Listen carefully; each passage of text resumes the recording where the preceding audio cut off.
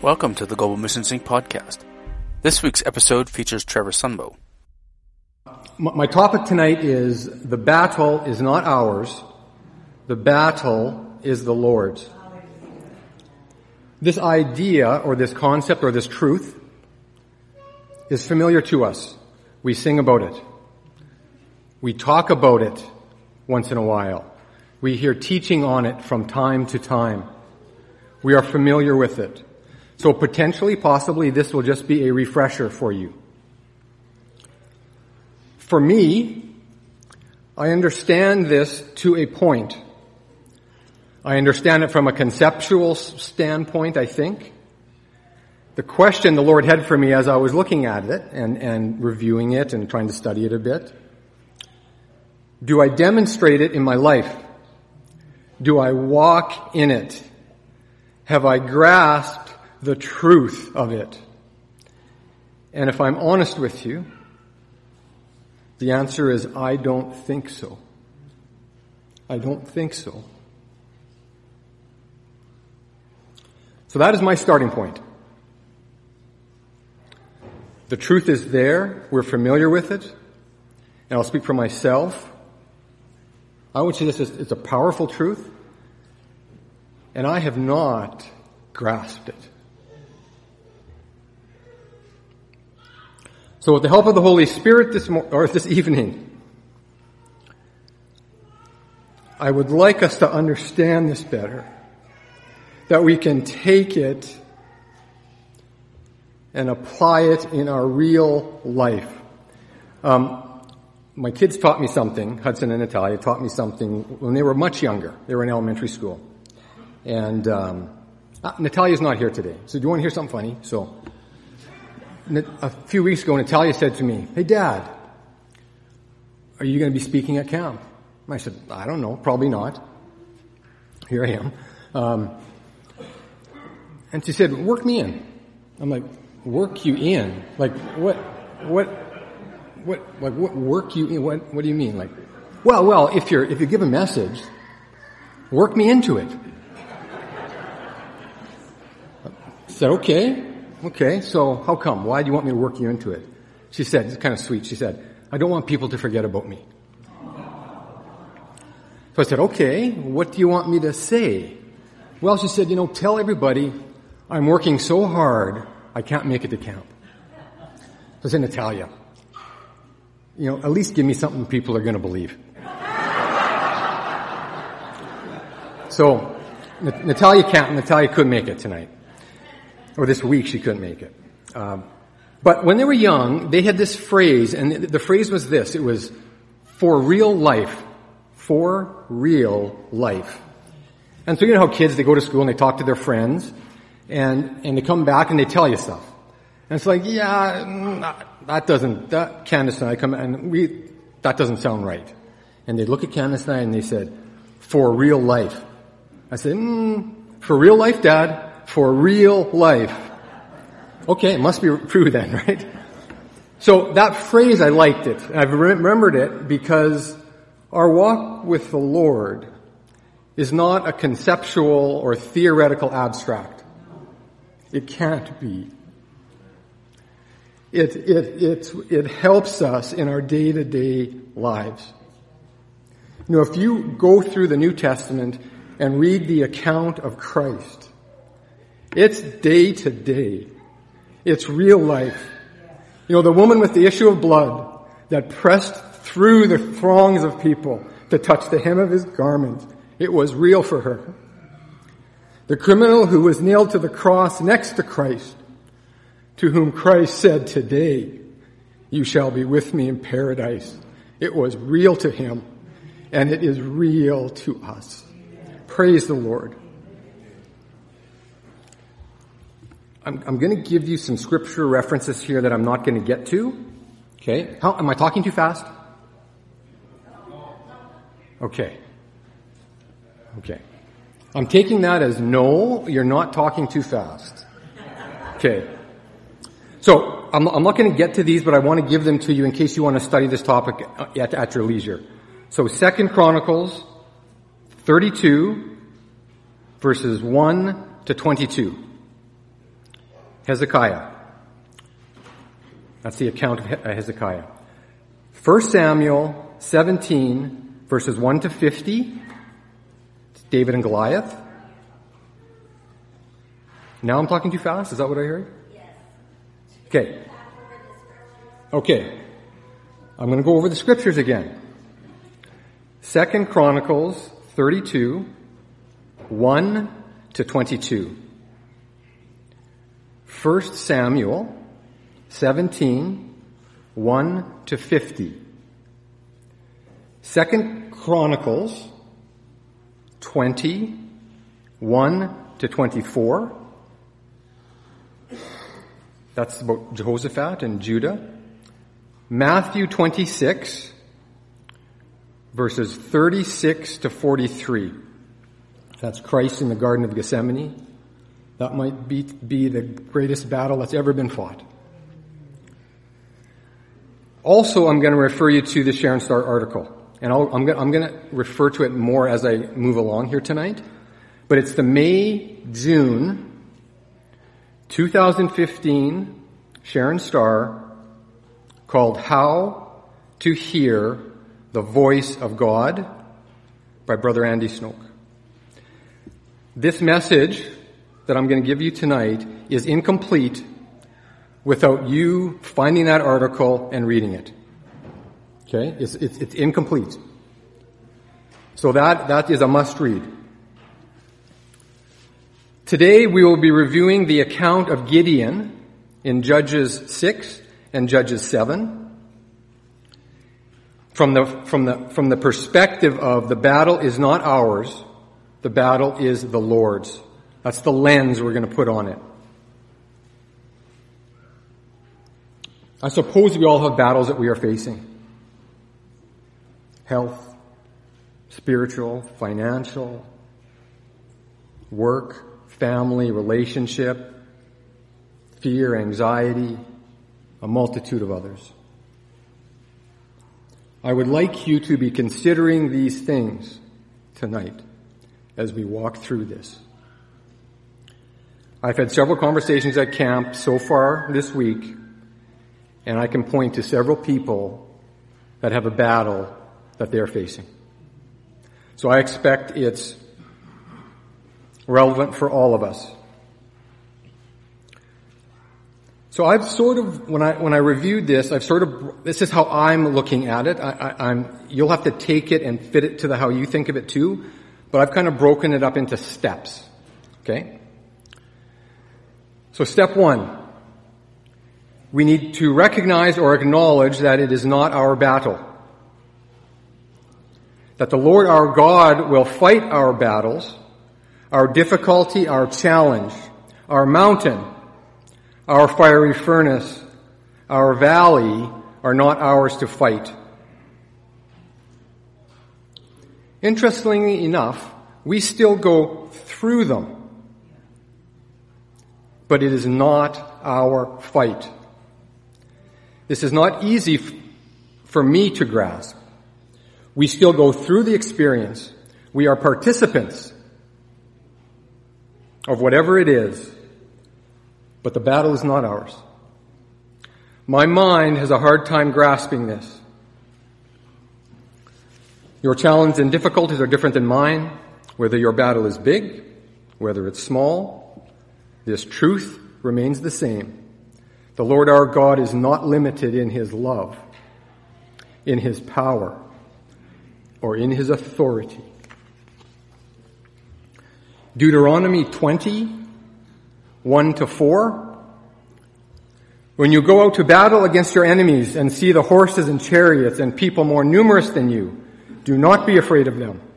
For the Lord your God is with you, who brought you up from the land of Egypt.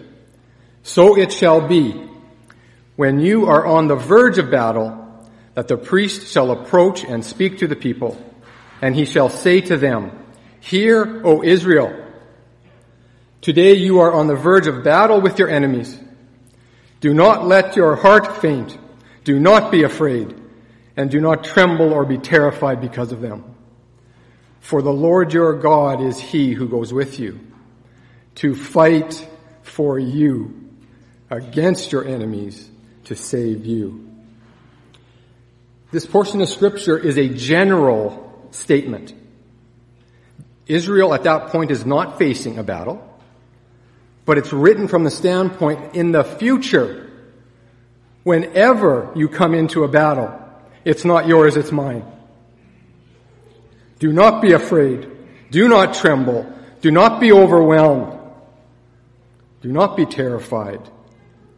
The Lord your God is he who goes with you to fight for you against your enemies. 2 Chronicles 32 and 8. I won't read that one. Romans 8:31. What then shall we say of these things? If God is for us, who can be against us? Philippians 4:13. I can do all things through Christ who strengthens me.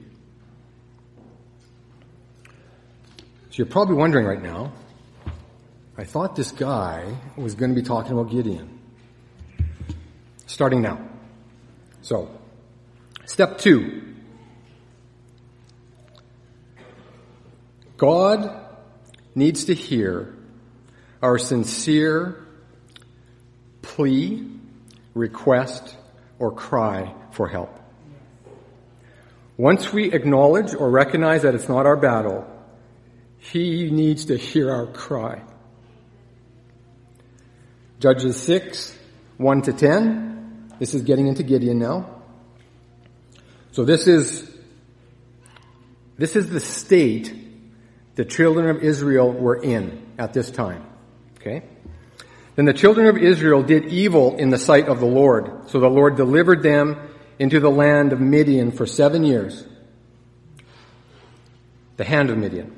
And the hand of Midian prevailed against Israel. Because of the Midianites, the children of Israel made for themselves the dens, the caves, and the strongholds, which are in the mountains. They were hiding from them. So it was, whenever Israel had sown, Midianites would come up, also Amalekites, and the people of the east would come up against them. Then they would encamp against them and destroy the produce of the earth as far as Gaza, and leave no sustenance for Israel, neither sheep, nor ox, nor donkey. For they would come up with their livestock and their tents, coming in as numerous as locusts. Both they and their camels were without number, and they would enter the land to destroy it. So Israel was greatly impoverished because of the Midianites. And the children of Israel cried out to the Lord. And it came to pass, when the children of Israel cried out to the Lord because of the Midianites, that the Lord sent a prophet to the children of Israel, who said to them, Thus says the Lord God of Israel, I brought you up from Egypt, and brought you out of the house of bondage, and I delivered you out of the hand of the Egyptians, and out of the hand of all who oppressed you, and drove them out before you, and gave you their land. Also I said to you, I am the Lord your God. Do not fear the gods of the Amorites, in whose land you dwell. And it goes on to say, but you have not obeyed my voice. Here we see the children of Israel cried out unto the Lord with a sincere heart, and he responds. He always responds to a sincere cry of his people. This is very similar to the account that we read in Exodus chapter 2, verses 23-25, when the children of Israel cried out unto the Lord because of the bondage in Egypt. God heard their cry. He sent a prophet to let them know that he heard their cry. And he set in motion their deliverance. They aren't delivered yet, but it was set in motion when he heard their cry. You know, I think of it like this. They battled on their own for 7 years. The best thinking of the minds of the men and women, they tried everything they could. And then when they had no other option, they had no other choice, they cried out unto the Lord, and he heard them, and he set in motion their deliverance. If we don't want it to be our battle, we must cry out unto the Lord with a sincere heart. Step 3. How am I doing? Am I talking too fast? I see one thumbs up, so I'm good then. Step 3, humility. God needs to see a significant measure, I'll say, of humility in us.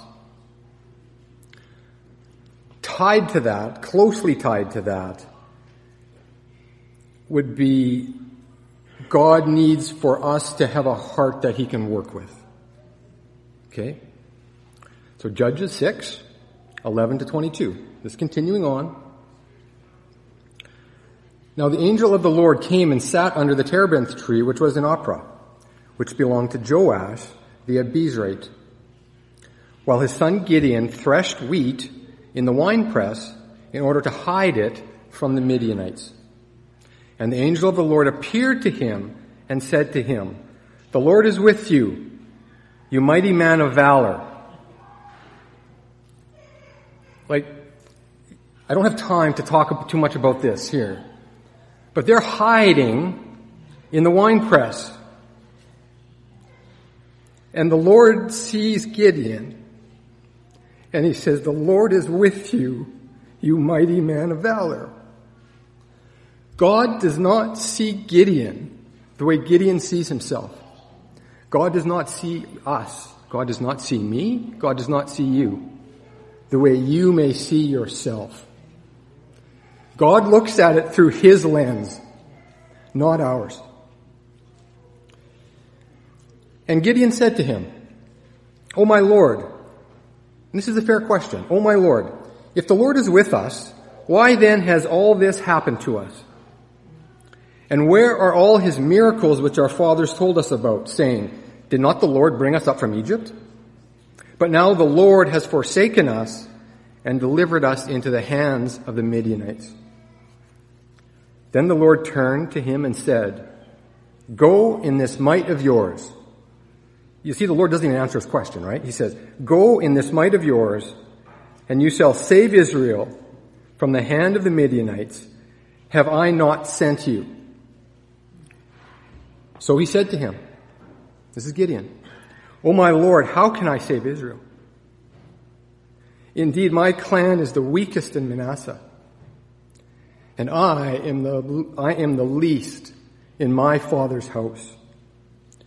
And the Lord said to him, "Surely I will be with you, and you shall defeat the Midianites as one man."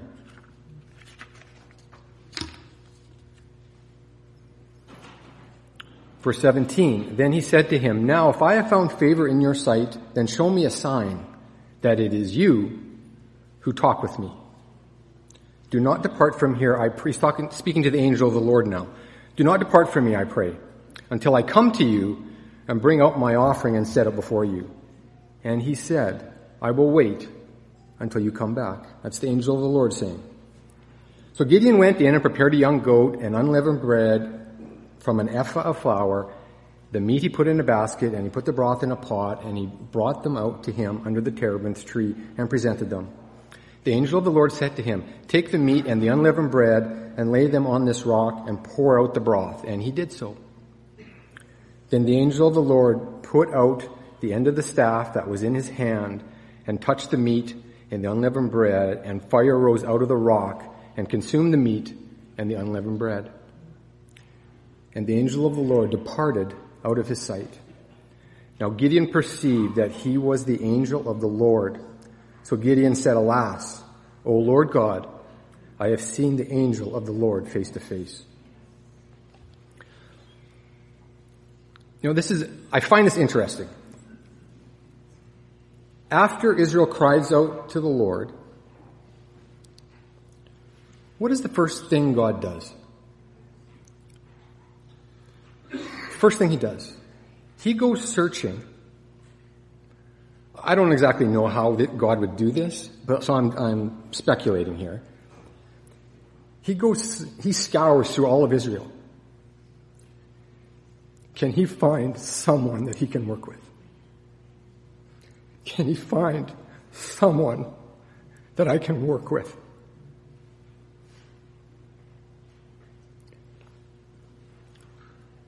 And in verse 15,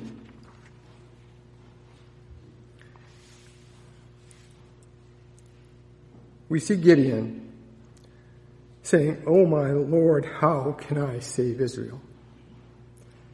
Indeed, my clan is the weakest in Manasseh, and I am the least in my father's house." If you read the account of Jehoshaphat and Judah in 2 Chronicles chapter 20, Jehoshaphat expresses that humility differently. Okay? Says different words. When the neighboring countries are coming, the armies are coming against Judah, Jehoshaphat says it this way. He says, "Lord, we do not know what to do,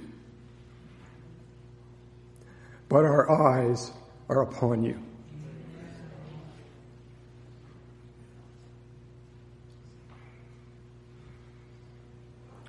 Somehow, some way, we must come to that same place as Gideon came, to that same place as Jehoshaphat came.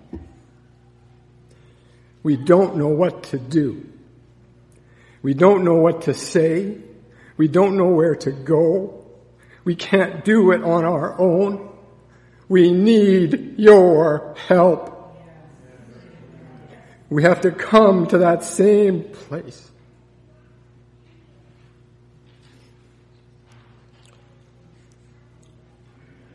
One of my favorite verses, and remember I said before that closely tied to this is having a heart that God can work with? So I think I can say that Gideon must have had a heart that God could work with.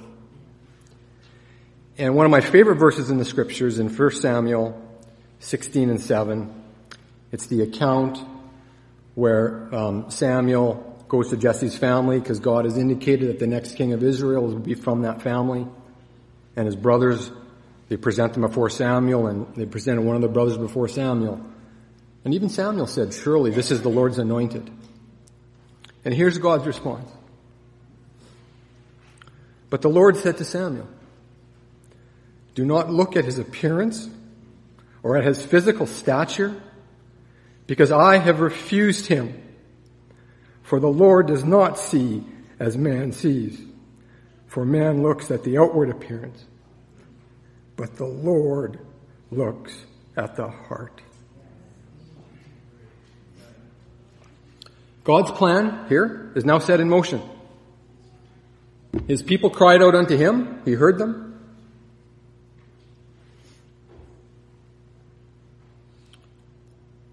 How many people does God need to start with? How many people? Hundreds? Thousands?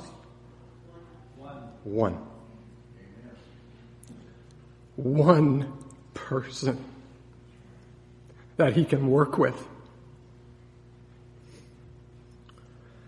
Let that person be me, and let it be you.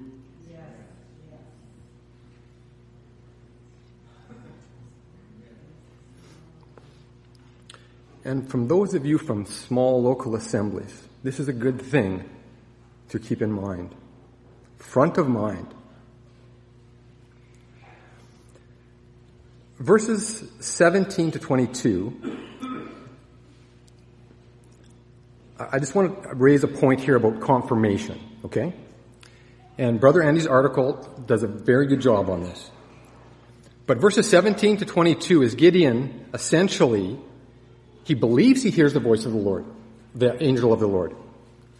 But he's looking for confirmation. Is this really God's voice? It's not how he got the confirmation that's important here. It's that Gideon wanted to make sure that he was hearing God's voice. Wanted to make sure. If it is the Lord's battle, the minds of men and women have no place in it. The arm of flesh, the reasoning and the thinking of our natural minds has no place. If the battle is the Lord's, it must be handled by the Lord. The Lord fights, not us. I know it's hard for us, right? It's hard for me to grasp it, but yet it's true. Just because I can't grasp something doesn't mean it's not true, right? Step 4, if you're taking notes, removing that which is not pleasing in God's sight. Judges 6:25 to 27. Now it came to pass the same night that the Lord said to him, take your father's young bull, the second bull is 7 years old, and tear down the altar of Baal that your father has, and cut down the wooden image that is beside it, and build an altar to the Lord your God on top of it, on top of this rock, in the proper arrangement, and take the second bull and offer a burnt sacrifice with the wood of the image which you shall cut down. So Gideon took 10 men from among his servants and did as the Lord had said to him, because he feared his father's household and the men of the city. Too much to do it by day, he did it by night. He still did it, but he did it by night. Let me just pause here for a moment. In this account, God needed to remove the evil altars. He needed to remove that which represented evil. God will not compete with that. He will not. I'm not saying you have evil things in your life. But what I am saying is all of us have at times have things in our life that are not pleasing unto Him.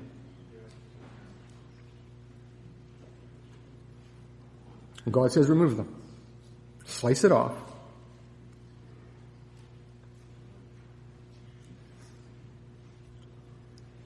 If Gideon would have said here, can't do that, this whole plan stops. God's whole plan that He has set in motion stops. And God finds another way to get it done, I suppose, or He raises up someone else. God will not compete with that which is not pleasing in His sight. He will not. In this case, He will not compete with that which represents evil. It must be destroyed.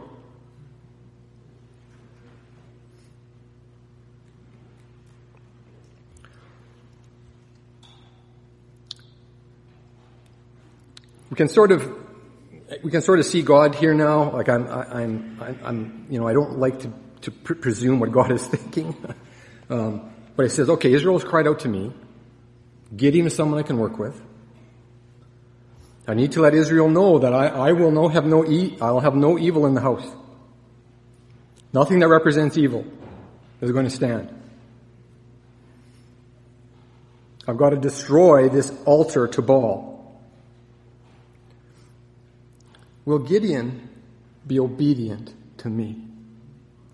Will he do what I ask him to do? Will he do it? Turns out he did. First test. God's first test for Gideon. Will he be obedient to do something that probably he really doesn't want to do?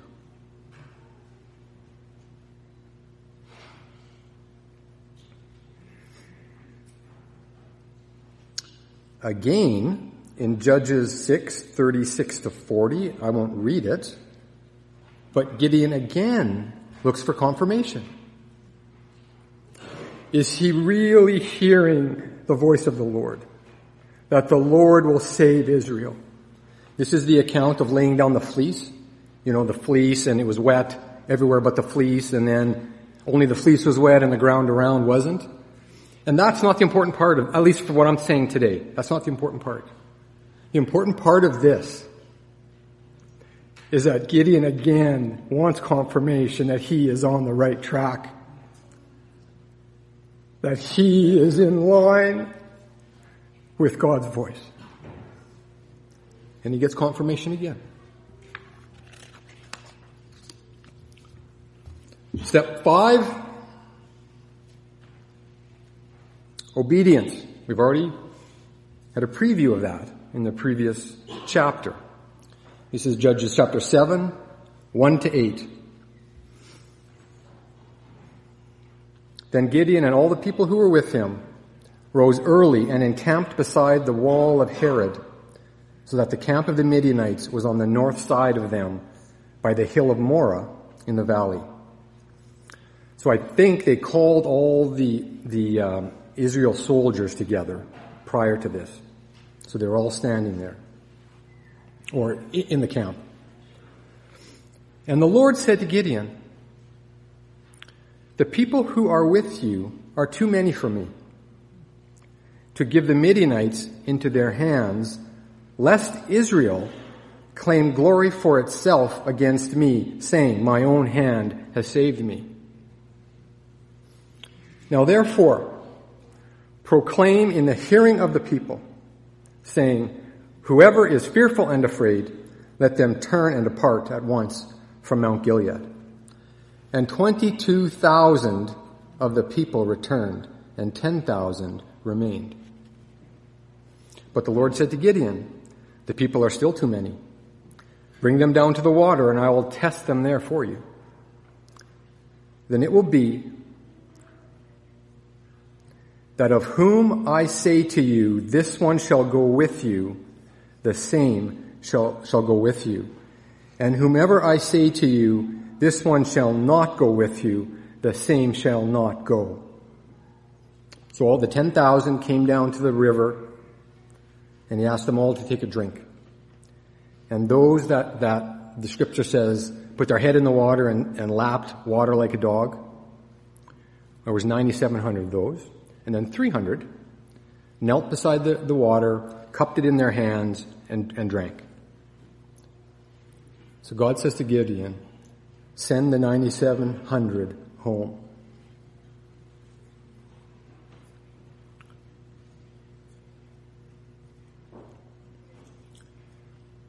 This is not Gideon's battle. This is God's battle. Gideon is there to take instruction and to obey, to stand in that place and do what God asks him to do.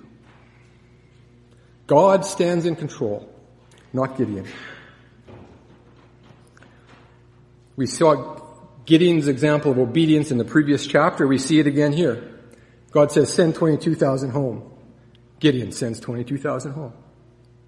God says, send 9,700 home. Gideon sends 9,700 home. Can you imagine if you're Gideon? Opportunity here for Gideon, to his own mind, his own thinking, had plenty of opportunity to protest. He does not. He is steadfast. They're going to battle with 300 men. Started with 1, went to 32,000, came back to 300. I like the one part of this that's good for us to remember. In no way does God want to ever take the chance where he does something and we somehow claim it as our own. That will never happen. God will not be in the place where he risks his hand moving and Trevor somehow taking credit for himself.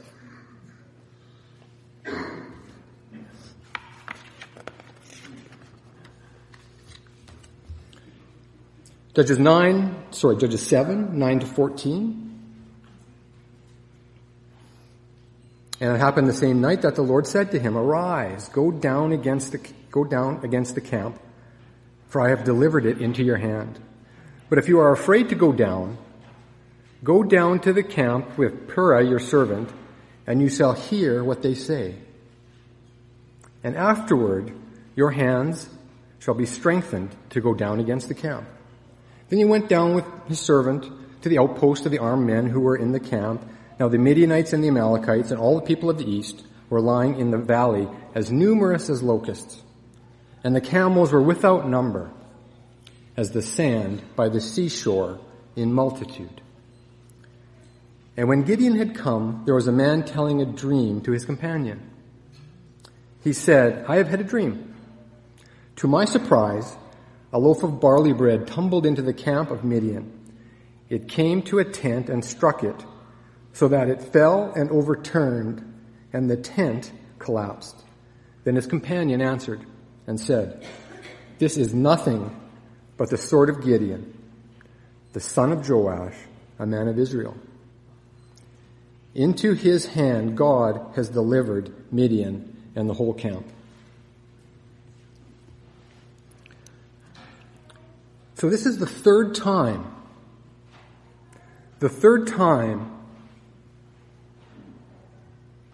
that the Lord gives confirmation to Gideon, "You're on the right track. I will save Israel." The third time in this account.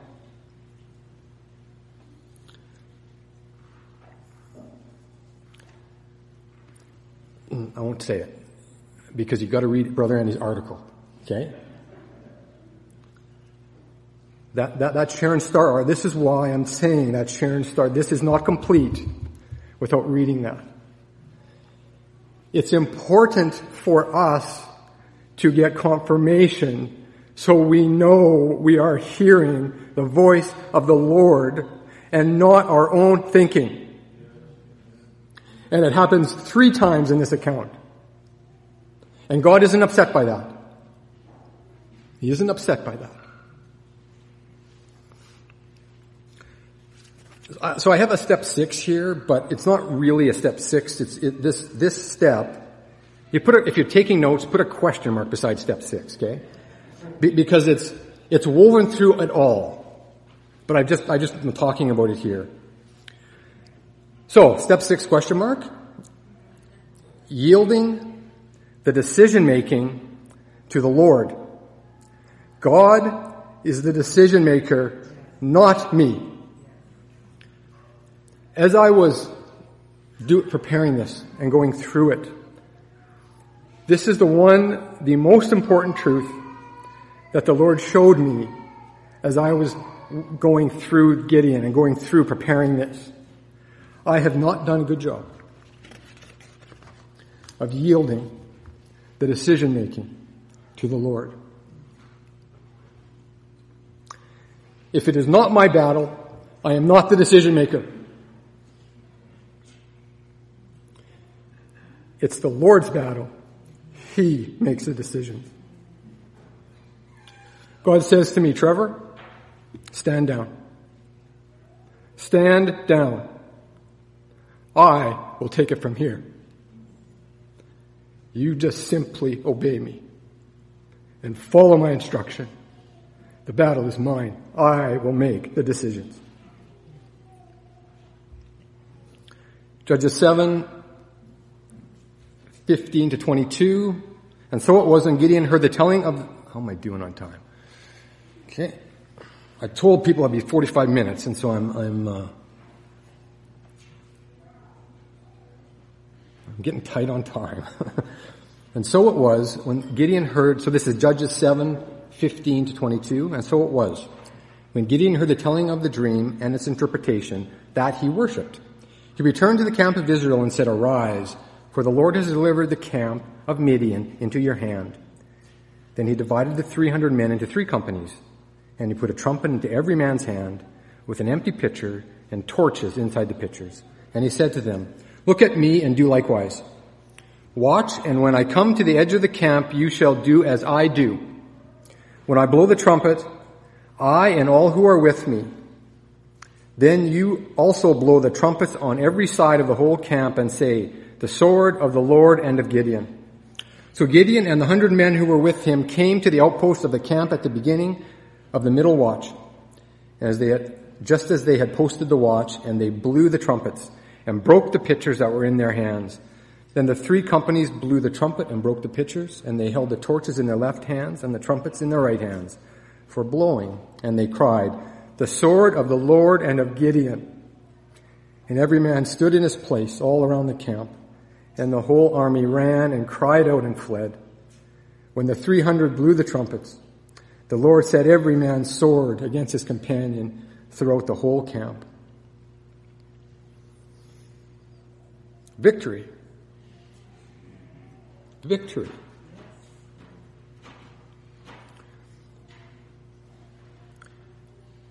If it's not our battle, we surrender. We surrender it. We don't try to fight it. We don't try to make our own decisions. It's not our fight. We are participants, certainly. We go through the experience, certainly. But it's not our fight.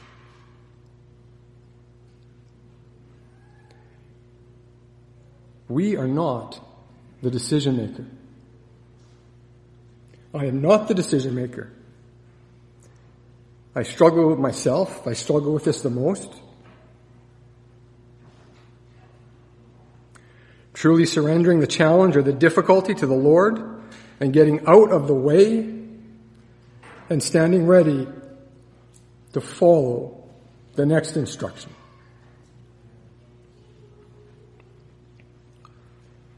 So here are some of the most important questions. Okay? How do we know what to do?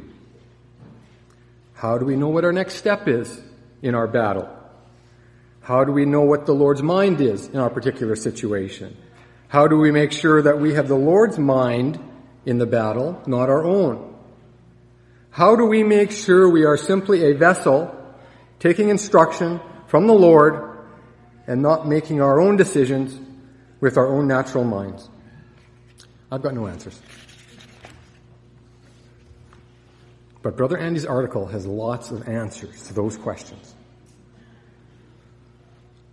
There is no room, brothers and sisters, for our own thinking or actions in the Lord's battle. If it truly is the Lord's battle, we yield, we step back, and we follow.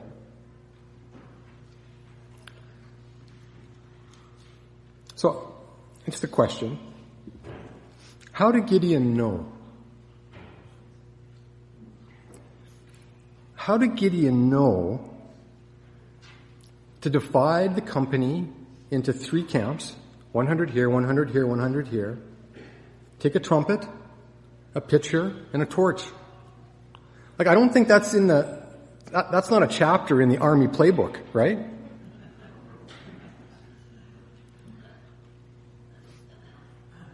How did he know? The only indication that I see is in Judges 7 and 15. And so it was when Gideon heard the telling of the dream and its interpretation that he worshipped. That's it. That he worshiped. And then he came and he gave the instructions.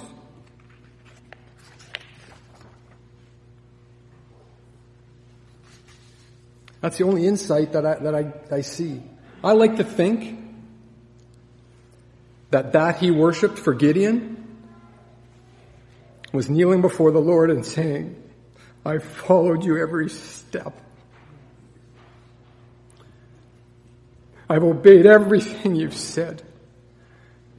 I can't take the chance that I'm making my own decision at this point. I need you. I need to know what the next step is, and I will do it, whatever it is.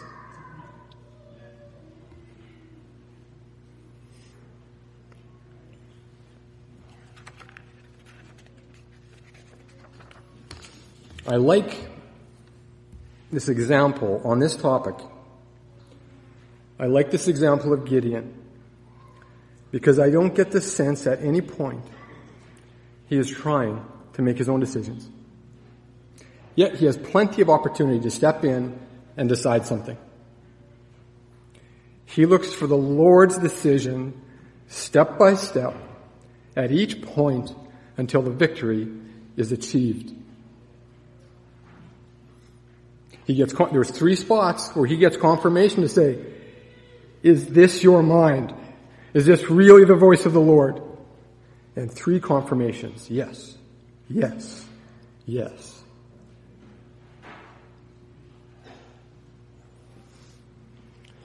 I don't know what your battles are.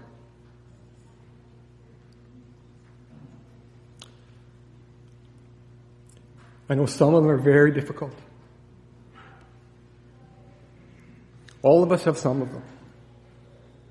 It occurs to me that God gives us a choice in this. He says, Trevor, you can do it on your own. With your own experience, your own thinking, your own decision-making ability.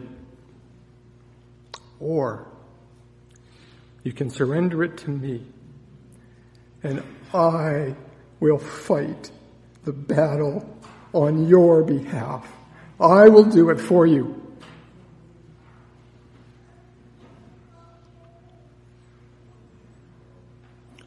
The Lord, I'm speaking to myself here more than anyone. The Lord wants to fight my battles.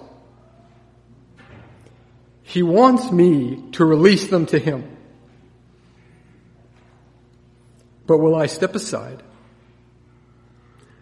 surrender my wonderful decision-making ability, and obey His voice? Will I decide to invest the time and energy to really hear His voice? To know what the next instruction from the Lord is?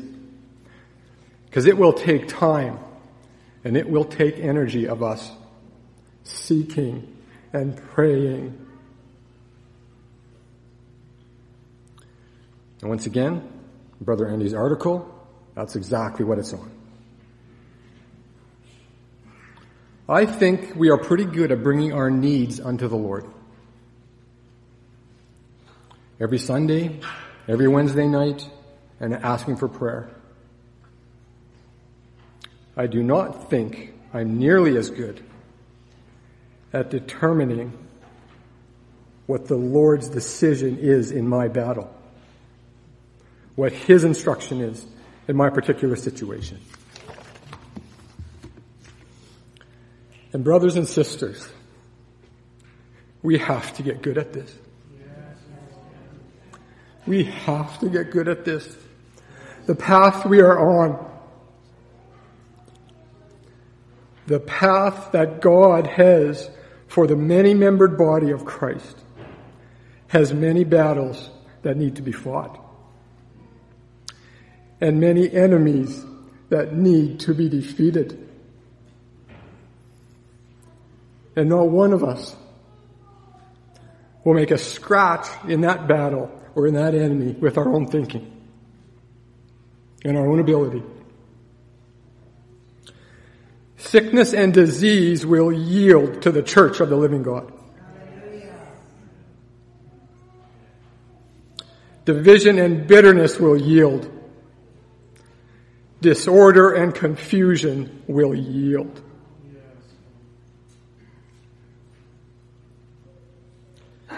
These things, all of these battles, these struggles that we face, are within our grasp if the battle is the Lord's and not ours. Praise the Lord. If you would like more information about the moving of God's Spirit or resources for your spiritual life, please visit our website at www.globalmissionsinc.org.